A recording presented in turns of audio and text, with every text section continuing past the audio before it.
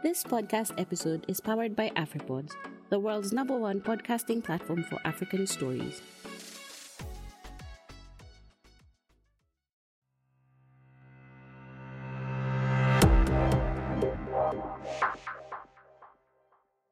Hello, everybody, and welcome to another amazing episode of the Kenyan Wall Street podcast. My name is Prince Muragori. I am the resident economist at the Kenyan Wall Street, and I'll be your host. In today's episode, I'm very happy indeed, that I am joined by another economist, and in fact, a very seasoned and accomplished economist. And to top it all, she's a woman. And this is particularly amazing because the field of econ happens to be one of the fields with very few women compared to most other humanities and social sciences. So folks, stay tuned because today is a good day to be listening to the Kenyan Wall Street podcast. And I know you must be wondering who I have in the show today. So let me introduce our guest. And I won't give you her name just yet. I want to give some background information about her. And then I'll give you her name at the very end, if you won't have guessed it already. So first things first, our guest studied at the University of Freiburg in Switzerland, or as I think they pronounce it, Université de Freiburg. I think I had seen that on the internet. I don't know if I did it right. So that's where she studied. And she graduated with a master's in econometrics and a PhD in quantitative economics. Oh yes, a solid education is the foundation of a solid economist. So education check. So she spent a few years in the same university working and teaching statistics until about 2006, after which she moved to work at Credit Suisse Management in Zurich as a fixed income portfolio engineer for 2 years. So from economist to engineer. Wow. Let's go on. She then returned to Rwanda. So I've given you the first hint. She's Rwandan or Rwandese, or as we say here in East Africa, Banyarwanda. So keep listening for more hints. I'll give them to you in just a moment. She came back to Rwanda in 2009 and was appointed as the senior advisor to the Director General of the National Institute of Statistics in Rwanda. And a year later, she became the Director General. Oh yes, she was moving with speed. And it gets even better. You see, after serving as the Director General for about 3 years until 2012, she moved to the office of the President in Rwanda, where she served as the head of strategy and policy, as well as the chief economist. Presidential, that's what we call it, guys, presidential. And so she was at the office of the President for some 3 years, after which she moved to her current and most recent role, which is the Chief Executive Officer, CEO of the Bank of Kigali.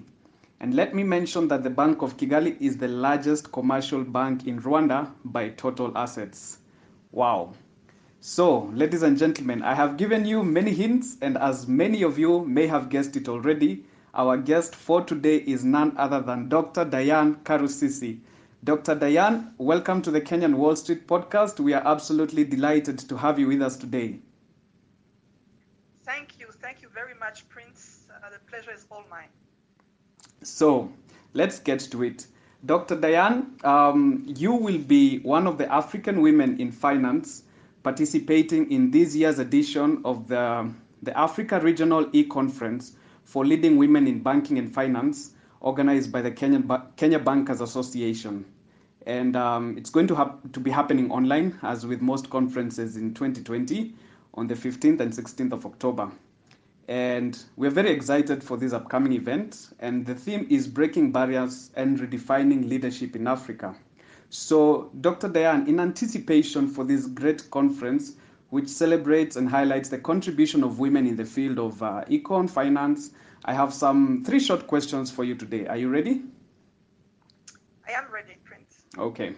So, the first question, Dr. Diane, is, being a woman who has risen through various industry ranks to currently heading the largest commercial bank in Rwanda as the CEO, how would you advise women, and particularly the upcoming young ladies in this male-dominated economics and finance space, how can they adequately position themselves and their careers in order to be in a position to qualify for top executive roles in leading financial institutions as you have done yourself? Thank you, Prince, for this question. I think maybe as you know, and all the people who are listening to us today know, in Rwanda, there's been real progress on gender diversity in the past few years. Bank of Kigali is not the only bank led by a woman. We have 4 banks in Rwanda that are led by women. The largest telco in Rwanda is also led by a woman. So this shows that both in the public sector and private sector, people see value in having more women in leadership positions. So let me come now to some pieces of advice I want to offer today. First of all, I'll start with the women in leadership, myself and all my fellow women in leadership. I think we have a responsibility to demonstrate and encourage a culture that fosters gender inclusion in our workspace and our workplaces. So it's very important for us. It's actually a responsibility and a duty to empower the next generation of women leaders, to empower young women who aspire to be like us, to be real role models for them. So this is very important, and that's why my advice will first go to women in leadership, including myself. Because today you'll see women in top positions, but when you go to middle management level, we'll see that women continue to be underrepresented. So it's important that us leaders address this and empower women to be the next generation of leaders. Now, for young ladies, I think I'll just give the advice that I wish someone had given me, or I wish I could give myself if I were to go some few years back, is first of all, believe and believe in yourself. And the other thing that maybe many women, including myself, make as a mistake is never assume that good work will speak for itself. You will need to speak up. You will need to show that you have good points. You will need to go out there and to get the praise that you deserve, because many women tend to be shy in the workplace, even when they have good ideas, good contribution. They feel shy to share this good contribution. So my only advice to these young ladies: believe in yourself, speak out, be there, look out for other women that are in your workplace, and try to work together and to achieve your ambitions and grow in leadership positions. Okay. Thank you. Very, very well said. I like one thing that you have mentioned, which is that good work might not always speak for itself. You have to actually take initiative and move yourself and position yourself and make yourself known and heard. So moving on to something that you have mentioned about Rwanda, that Rwanda enjoys representation not only in the corporate space but also in the public space, in the public sector. We know that since 2003, Rwanda has consistently had the highest female representation proportionally of female parliamentarians in the world, which is, I think, about over 60% in the lower house. In your opinion, what is the biggest unique advantage created by, having higher female representation, and what can other African countries do to achieve this too? Because so many of them lag behind in terms of that particular statistic. Yeah, thank you for the question. It is known all over that Rwanda has had leadership that believes in the contribution of women in transforming the society. That's why I think, they've even put it in the constitution that we need to have a certain percentage of women in certain roles in government. So it shows that people really believe that women can have a critical position in changing our society for the better. So I think what women add, in this case, mainly in parliament, is to add a new dimension to the policy agenda that will focus more on the well-being of people. I think that's important. We've seen, I've been seeing it in the news that countries that have better managed the COVID-19 crisis are those that are led by women, like New Zealand, I think Germany, etc. So women, I think they add something that is important to the policy agenda, the focus on the well-being of people, which is very important. So they want all policy actions to have an impact on the well-being of people. So this is important. Now, I don't know if in terms of policy outcomes, there's a real difference. So this is something that, that some research needs to be done there. But what I believe for us in Rwanda is the single biggest advantage is that having that many women in parliament, but also in all level of government, local government, government, everywhere. I think it's the biggest contribution to our society is demystifying female leadership for us and for the next generation of our people, showing that it's normal to have a woman as a leader. Mm-hmm. Today, in my the place I live, we have female leaders. It has become something very normal to have female women as leaders in our society, and this is important because we become role models for our daughters, for the next generation, to show that women also can have an important contribution to the society. And not only in Rwanda, I think we're also showing the rest of the world and the rest of the continent that having women in these leadership positions is actually contributing to the development and the transformation of societies. And maybe it's not random if Rwanda has transformed in the past at least 20 years in terms of the development agenda. We've seen a lot of progress in education, in health outcomes. So maybe it's not just random, having all these women in leadership and seeing the development outcomes. I think it's also inspiring not only the next generation of Rwandan leaders, but also more people in the region and on the continent.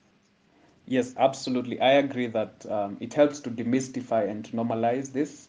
And as an African continent, we're in a stage where we do need to figure out good policies that work for us with our unique situations, and definitely having higher participation of having higher female participation in the labor force in various industries definitely bridges that gap. Now, moving on to my final question, Dr. Karusisi, is, in the upcoming Leading Women in Finance e-conference, you will be one of the panelists, and I think the topic you will be discussing is entitled Peak Performance in Turbulent Times, How to Effectively Respond to Headwinds in a Dynamic Industry Environment. So, in a nutshell, what are some of the things that our audience should look forward to in your discussion? Thank you. I think this is a very topical and relevant subject in these times. Mm-hmm. What we've tried at Bank of Kigali to focus on is, again, to put the priorities first, which is extremely important because sometimes every leader will recognize this. Priorities are too many, and when your time is scattered, then it's really difficult to focus. So what we've done and what we're trying to do is to put priority first, and when I mean priority is the well-being of our staff and our clients, and the well-being of our community in general. So this has been, I think, the most important thing as we weather through this crisis, to show our staff, to show our clients that we are there. We are there for them. We are there to support them through these tough times. I think that's something that will remain in 1 year, in 2 years, when people will look back and people want to know that this organization, I was working there and I felt heard, I felt considered, I felt valued. Mm-hmm. And it's the same for our clients. They really need to see that Bank of Kigali is supporting them through these tough times. So this is our first priority, putting the well-being of our communities first. So then I think what is also very important during this crisis is to watch the trends that are being sort of exacerbated by the crisis. And I think that everyone is now seeing that the future is digital. The future of banking and financial services, etc., is digital. Right. So people need to look back at their strategy and whatever they are doing or they're implementing, see if the trends that are being shown by the current crisis are being considered and worked on, because they're showing us where the future is. And I think this is extremely important for us to look back, look at our plans, look at our teams, look at our strategies, if we are prioritizing the move to digital. And I think that is something that is going to be extremely important now and also in the future. So in a nutshell, I think it will be putting the people first, which is extremely important, but also looking at the company, looking at the programs and strategies that we have, and make sure that the trends that we are seeing today are being worked on and are being addressed in our strategies. So I think that's what I want to discuss, but I have a lot of time to prepare until October. So probably I'll also have gained some more experience until then. Thank you. Absolutely. And thank you so much, Dr. Diane, for those amazing insights. We do hope that our listeners have been inspired, particularly the ladies in our audience, to know that it can be done. And we are definitely looking forward to seeing you at the e-conference. Thank you very much, Prince. I look forward to meeting virtually with all the people at the conference, and I look forward to very insightful discussions. Thank you. Thank you for joining us today. It was an absolute pleasure. And also for our listeners, thank you so much for joining and listening on today's episode. And for more information on what Dr. Diane and her colleagues will be sharing in the coming conference, you can register for the e-conference through the following website, www.africaleadingwomen.com. So we hope that everyone is staying safe. Do have a wonderful rest of the day from wherever you're listening from in the African continent and beyond. That's it from me. Follow us at Kenyan Wall Street on Twitter, and you can also follow me at Prince_Muraguri on Twitter. Thank you and goodbye.